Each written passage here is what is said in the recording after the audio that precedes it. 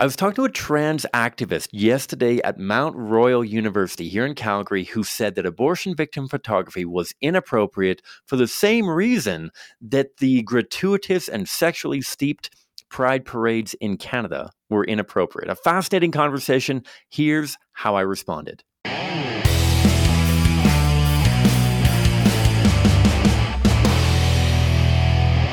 Hi, folks. My name is Cam. I am the host of the Pro-Life Guys podcast, a podcast dedicated to equipping you with the tools that you need to change minds, save lives, and transform culture through compassionate and compelling conversations about abortion.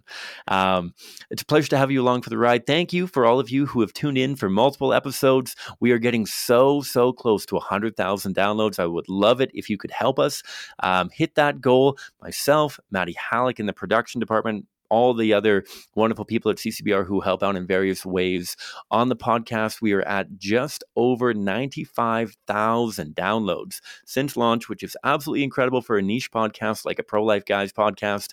Thank you for being along for the ride. If you're new to the show, check on our other content. We got a ton out there for you. You can find it on your favorite podcatcher, whether that's Spotify, Apple Podcasts, Google Podcast. If you're a hipster and do Stitcher or something like that, by all means, do that. Find us on YouTube. You can also go to our website, prolifeguys.com. We got some merch there. We got some water bottles and t-shirts and that kind of thing. And yeah, today's episode is a really interesting one. So time of recording, today is Thursday in my neck of the woods. And yesterday, Wednesday, I was doing outreach with a team of staff and volunteers at Mount Royal University here in Calgary, Alberta. And I love doing pro-life outreach on campus for a bunch of reasons. First reason, not only are we dealing with the future movers and shakers of our nation, not only are we talking to voters, not only are we talking to the future doctors and politicians and lawyers and tradespeople and people who are bringing about change in our world in the future, we're obviously talking to current mothers and fathers and vulnerable demographics because the vast majority of people at universities are late teens, in their 20s, some early 30s, that kind of thing. Lots of different folks at university, but the majority of them are in that high-risk demographic for abortion. People who are in the age demographic and also in kind of areas of uncertainty, that they're not fully into their careers. They may not have the financial stability that comes with having a career or a stable relationship or whatever it may be. And so there's a current need, there's a future need. The other reason why I love being on campuses is because people have time, right? All summer we spend on street corners downtown, and there's a lot of people who are working on a very rigid schedule. They've got a half hour for their lunch break. Maybe some of them have an hour for their lunch break, but they're dashing out to the local diner to get a sandwich, to get a bite to eat, or meet up with a friend or a coworker, and then they have to get back. There isn't a tremendous amount of flexibility in most people's jobs that would allow them to stick around and have a long conversation with a pro-lifer. And so that's a little bit different on campus, right? That not only are there students that have long gaps in between their classes, they might have a multi-hour gap. They might be done classes by 10:30 in the morning and might be spending the rest of the day vaguely studying at lunch hour. They might be hitting the gym. They might be going for a walk, meeting with a friend, whatever it may be. And so you got people who aren't in class, but even the people who are in class often see those classes as somewhat optional. I remember when I was in university, even first university, I don't think I missed a single class except for like the one dentist appointment or something that I couldn't reschedule, and it was during a class bit. When I got into the second year, I started missing a couple more classes for really important reasons of big pro-life displays or traveling or family events or things like that. I don't want to say that I got all the way to the like D's get degrees, kind of skip all of my classes and try to wing it through exams. But the further I got into university, the more I realized that the notes are posted. Most of it's in the textbook anyways, and anything that I didn't understand from reading through that, I could go to office hours and get a pretty good rundown from the professor. They love people who come to office hours, even people that they know skip their class. And so by the end of my university tenure, I was skipping far more classes than I had ever anticipated, and I'm sure far more classes than my parents ever wanted me to skip. I got my degree. You can see it in the background. It happened. It was great. I did relatively well, but thankfully I was able to participate in the entire university experience. I got very involved with the Pro-Life Club, but I'm digressing. Many of the people that we interact with on campus, we have a longer runway with. People who are in vulnerable demographics and also have the opportunity, availability, willingness to have conversations with us. It's fantastic. And so I love being there. We had some great conversations, my colleagues and I. And as I alluded to in the intro, I had a really interesting conversation with a trans activist, and not one of the like brand new trans activists. We had one girl come who was 18 years old and was really still trying to figure out how the transgender movement was really working. No, the fellow that I talked to, he said that he had transitioned in 2007 and had been living a transgendered lifestyle for over a decade now. And he made a very interesting point that I think that we hear sometimes with different language and whatnot regarding abortion victim photography, but it was different than our standard challenges towards abortion victim photography. He wasn't questioning the accuracy of the images. He wasn't even questioning the efficacy or appropriateness as it pertained to post-abortive moms or moms who had experienced miscarriages or even children. I find it very fascinating when those conversations come up, particularly on a university campus, and the cries of, but there's children everywhere. Sorry, we're on a university campus. This is one of the least likely places to see a trove of children go strolling by.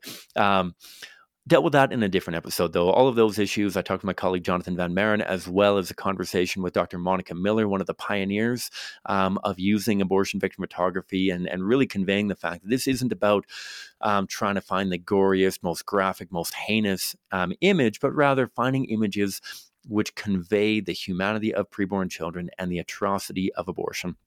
I'll post both of those episodes in the show notes.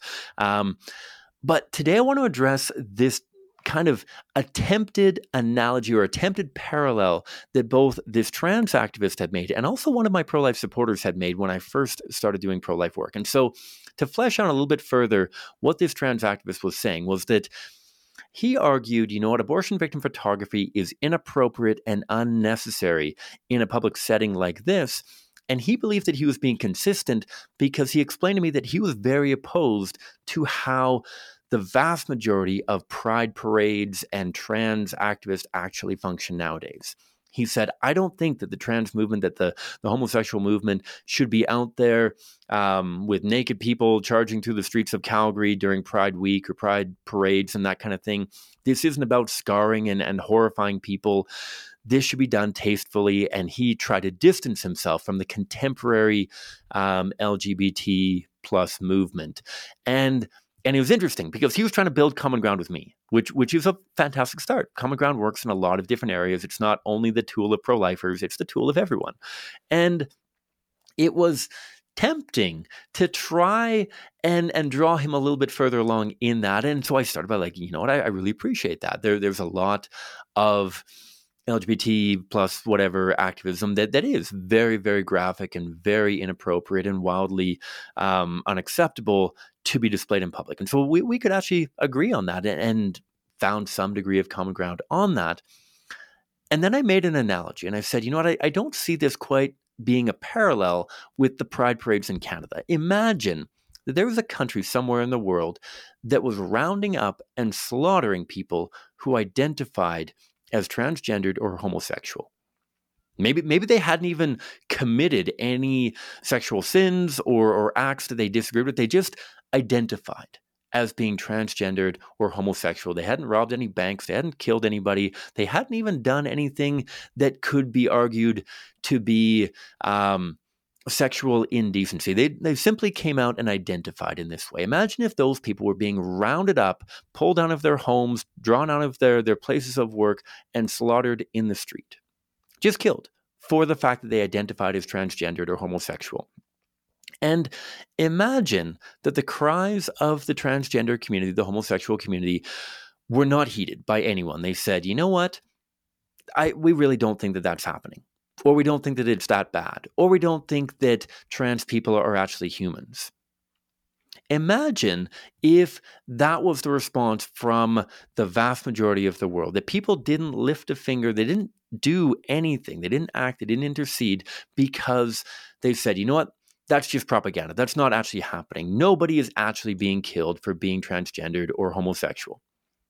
Either that or saying, you know what, transgender people are not actually people. Didn't you know transgender people are actually a different species or just a clump of cells, dare I say. And he was nodding along. And I said, what would you do? Well, I would explain it to people. I would explain exactly what was happening. I would show them the evidence. I would show them what was happening. And he had that light bulb moment. And he said, if people didn't believe that this was happening or didn't believe that it was happening to somebody like them, I would have to show them. I would have to show them that it was happening. I would have to show them that it was happening to someone like them. Bingo. And that helped him understand why we were using abortion victim photography. He still didn't like it. Yeah, he went off and talked to one of my other colleagues and tried to bring up the exact same argument, but it stopped him in his tracks at least for a couple of moments as he realized that the reason we use these abortion victim images is not because we like showing them. It's not because they are... it's exciting to get a rise out of people or because we're some kind of provocateurs. I certainly would love even less confrontation around the pro-life issue. I cannot wait until these images become a record of the past, to paraphrase Lewis Hine from the child labor movement and the photographer who captured the injustice and violence and injuries that were happening towards young people working in factories and coal mines, now all other things, working to make these images a record of the past. I can't wait until they can be reserved for history textbooks, but now is not the time.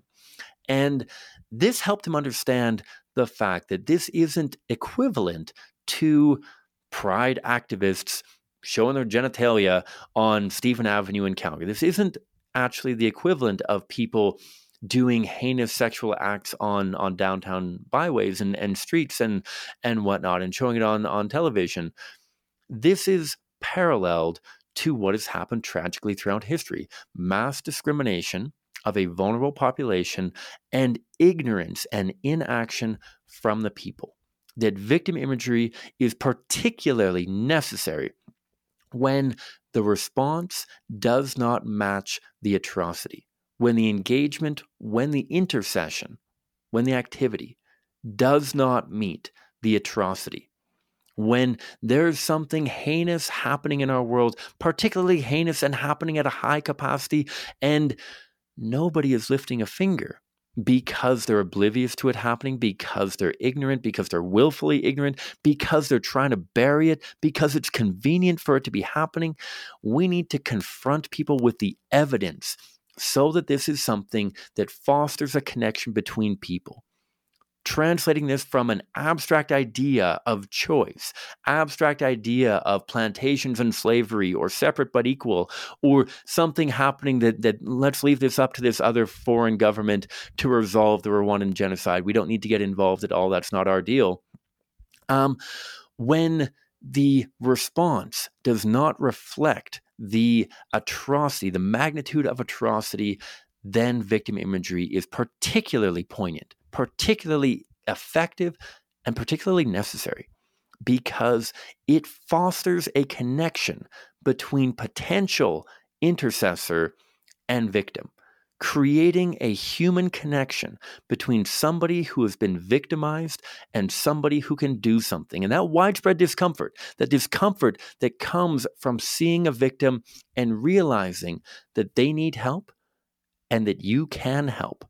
That discomfort that comes with that builds into full categorical shift, categorically saying, you know what, I am opposed to this injustice. I am opposed to what happened to that tiny human being, to that victim of whatever atrocity they are a victim of. I am opposed to that. And that flows into the third step of social transformation. First is widespread discomfort. Second is categorical shift. Third is mobilization. When somebody identifies and connects with a victim and they are categorically shifted through argumentation towards a full opposition, it is then that they become mobilized. It is then that they become active in that area. We see this throughout history. We see this in modern day. I mean, regardless of what you think of the Black Lives Matter movement, you have to acknowledge the impact that images of George Floyd and countless others had in mobilizing, in creating widespread discomfort, opening people's ears to categorical shift and mobilizing them. It doesn't always work in appropriate manners or areas, but the principle works for good causes as well as for inappropriate causes, or causes that get off the rails, causes that might have accomplished good but instead accomplish something else because of other ideologies seeping into them. I won't get too far into that. But this is how this activist realized and was stopped in his tracks towards the fact that this is not paralleled, that at times victim imagery is absolutely important. And victim imagery changes when it comes to how people are responding. You think about Mothers Against Drunk Drivers and how many of their ads and campaigns show that. And yet, this bridges into a conversation that I actually had with a pro-life supporter, a very, very passionate pro-lifer, whom I had talked to initially when I first started fundraising for the role that I'm in now, over 10 years ago now. I'd approached him asking for a financial partnership, shared a little bit about the organization. He responded to me with, Cam, I love the pro-life movement. I love getting involved, but I'm currently uncomfortable with abortion victim photography because I just don't think that it's appropriate or necessary. And he painted a somewhat similar analogy to me. He had said, Cam, think of this. We are both opposed to sex trafficking, the abduction or selling into slavery of young girls in Southeast Asia and other countries around the world, even in our own nation of Canada. This is happening. It's an injustice. And people are somewhat unaware of it, and yet we're not going to show graphic imagery of them being violently and sexually abused by these rapists who are hiring their services. We're not going to show graphic pornography of what is happening to them to convey the injustice. We're not going to try to go down that route so that people get involved. And I can understand where he's coming from. I've heard this kind of angle in lots of different areas. We don't publish every picture of every murder that happens in Calgary. We don't publish the sexual assault in practice publicly so as to convict criminals of their crimes. And what I responded to him was this: we agree that there's so many injustices in our world, and that they are perceived differently. That at times, those injustices can be corrected simply in a court of law. Many of the atrocities that are conducted here in Calgary and many other cities in Calgary and around the world, when evidence is brought forward in court of law, justice is served. Whether perpetrators are thrown in prison, whether victims have some kind of recompense or restitution assured to them, whatever it may be, at times it can be sufficient to go through the legal channels of our country, of our world, and justice can be attained through that. Many murder victims, many victims of assault, many victims of other areas, there's some degree, if not an appropriate degree of justice delivered through that. What do we do, though? What happens, though, when justice is not delivered through the court of law? Often it turns to the court of public opinion. Often it turns towards, my case has not been heard, my case has not been responded to, justice has not been served. And so they go to the court of public opinion. And we think of all of the quotes from Dr. Martin Luther King Jr. about how a boil must be exposed to the natural light of public opinion before it can be treated, that people actually have to weigh in on this, and that these images act as a thermostat for culture, not a thermometer of where culture is at, but rather correcting culture, which may influence the decision either made by the courts or at times even made by politicians. And so I first started with that. And second of all, I went back to the earlier points. I had conveyed, what would happen if you conveyed the fact that there were countless people being trafficked around the world? What do you think people would do? Because currently, when those presentations come through many churches in Canada and America and around the world, people are very, very active in responding. financial partnership, adoption of people at times, and looking for ways that they can get involved. A very one of my coworkers, her sister, is getting involved in legal work pertaining to human trafficking around the world. It's beautiful how people respond to the information. And for many people, words are sufficient. And so the response somewhat adequately reflects the atrocity. Certainly not fully, which is why for many of these campaigns, whether for sex trafficking, whether for refugee programs, whether for other campaigns, there's often a component of humanization of the victims. And often that is sufficient for education, for mobilization, for not only the discomfort with the issue at hand, the shift towards I'm going to do something about this, and the mobilization for how they can get involved. At times, words are sufficient. At times, you go one step further and you show some component of the victim, maybe not them masked in blood, but rather here's a survivor sharing their testimony. The Aluda Equianas of the slave trade, abolition of the slave trade movement and abolition of slavery, the Gianna Jessens and Rebecca Kieslings of the pro-life movement, sharing their testimony. For many people, that is sufficient to change their mind and mobilize them. And yet, what would you do if the global sex trafficking movement or organization came into a church, presented all of this information, and nobody did anything? And not only that, but they contradicted them by saying, you know what, sex trafficking isn't happening. This is a made-up thing, and you are just putting money towards your own pockets. You're lining your own pockets. You're buying fancy cars. Sex trafficking doesn't happen. What would you do? And this fellow had a very similar response. I guess if you had to prove to people that it was happening, you'd have to show them some capacity of it happening. You'd have to show some capacity of the violence, the abduction, the life that these young women and at times men as well are experiencing. You'd have to show them.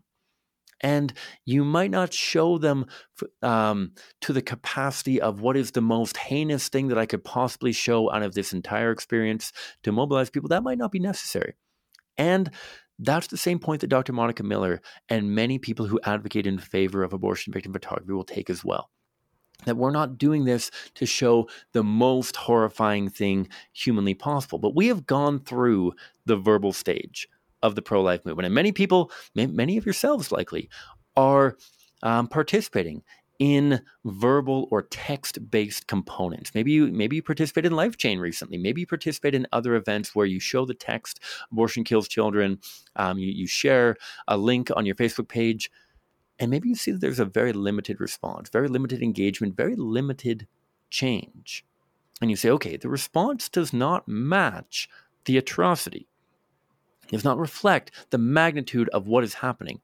And so maybe you take a step further. Maybe you show ultrasound imagery. Point towards the fact this is a human being. This is a human being who may be ripped apart through an abortion. And yet you still don't get the response because there's a disconnect. There's a cognitive dissonance between that child and a victim of abortion. We've been showing ultrasound imagery for decades. And at times, they warm the hearts of pro-lifers, and yet abortion advocates reject them out of hand because it's still just a blob of cells. The ultrasound images are low resolution, and they can disregard them as very abstract and not compelling because they don't demonstrate the injustice. The same thing happened during the civil rights movement. I'm sure there's lots of pictures of happy Black American families who were living their lives and saying, like, these people could be victimized. These people could be hurt through the Jim Crow laws and segregation. I'm sure that the abolition of the slave trade tried to present Black Africans in England to show, like, these are humans just like you and I. And yet what was challenged at that point then was not necessarily the humanity, but the atrocity of what was perpetrated against them. I'm sure that even some among the Black Lives Matter movement may have started with talking about a more vague or quote unquote positive imagery before each of these movements have realized that we need to convey both the humanity of the victim and the victimization of that human. And that's what abortion victim photography does. And so that is how abortion is dissimilar to many of these other injustices when it comes to the frequency and necessity of victim imagers. That's not even to speak to the fact that there's so many victim imagers out there in these other campaigns. You think about Alan Kurdi, you think about World Vision, you think about Black Lives Matter, you think about drinking and driving and speeding in school zones and all that kind of stuff, and all of the victim imagery that is steeped in that. It might not necessarily go to the same degree as what abortion victim photography goes to. Maybe it doesn't show the exact image of an exact human being lying in a hospital bed after they were struck in a school zone. Maybe it doesn't show that grade 4 student literally in a hospital bed. But maybe that's because that step, they haven't needed to go to that step because people appreciate the fact that this is happening and the atrocity of it. Abortion victim photography, following in the footsteps of the photography, the very, very graphic photography that went along, like I've mentioned, with the genocide in Rwanda, with countless other injustices around the world, tracing through the history of the most prominent. You think of the story of Emmett Till. If you're not familiar with the story of Emmett Till, either tune into the Jonathan episode that we had that I'll drop in the show notes, buy our book, Seeing is Believing, or just Wikipedia. Emmett Till and how he was a catalyst and how the tragic story of his brutal murder was a catalyst for the civil rights movement. Look at the pictures of the slave ship Brooks and the Josiah Wedgwood image of Am I Not a Man and a Brother in the abolition of the slave trade and slavery itself, and countless other images that were poignant and meaningful and effective in generating widespread discomfort through connecting victim with intercessor, bringing about categorical shift once that relationship, once that connection had been fostered, and how that led towards mobilization. So those are the two responses that I gave. First, to the trans activist that I talked to at Mount Royal yesterday at time of recording, as well as a pro-lifer who brought up a very legitimate concern about how this paralleled to other issues. At times, it simply asked a question of necessity. Lord willing, one day, abortion victim photography won't be necessary in the same capacity that it's currently necessary. Maybe it becomes necessary in the capacity that is necessary for World Vision to continue to have that as a subtle component of a lot of their imagery. Maybe it becomes necessary only to the degree that Mothers Against Drunk Driving have that as part of their advertising and awareness mix. Lord willing, it goes even beyond that, and it becomes a record of the past, as I alluded to, along the lines of images from the Holocaust or from the Civil Rights Movement or the abolition of the slave trade, and how those images aren't shared very frequently at all. They're reserved for history textbooks because that particular injustice has been almost entirely eradicated, if not entirely eradicated. I pray for the day that happens. That's why I do the work that I do. That's why I'm trying to change minds and save lives and transform our culture.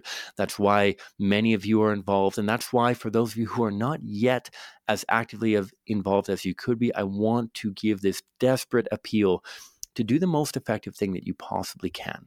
How do you change minds, save lives, and transform culture most effectively? We have a lot of evidence that has shown that abortion victim photography is an effective, incredibly effective catalyst in achieving that change. And that when used by trained and appropriate activists, we often make the comparison, as we've made on the show before, these are power tools. These are power tools that you're going to find in my dad or maybe your dad's shop. Power tools that, if used without training, if used inappropriately, can cause an awful lot of damage to the person using them and the people around them. But if used effectively, they can be an incredibly efficient and meaningful tool for bringing about effective change. And so, for more about abortion victim photography, check out the links in the show notes below, my episode with Dr. Monica Miller, as well as our conversation with Jonathan Van Maren, my colleague and friend. And if you want to go even deeper, check out the book. I'll drop that as well in the link. This is Seeing is Believing, written by the aforementioned Jonathan Van Maren. Thanks a ton for tuning in. I hope that you enjoyed the episode, and look forward to future episodes. If you haven't already, click subscribe, give us a review, give us a shout out, download some other episodes, because we are getting dangerously close to 100,000 downloads, which is really cool. Subscribe on YouTube if you want to see what my face looks like and what my office looks like, and meet some of the guests that we're having on. And may all of this drive you and enable you and empower you towards doing even more effective pro-life engagement. Thanks much. God bless you abundantly.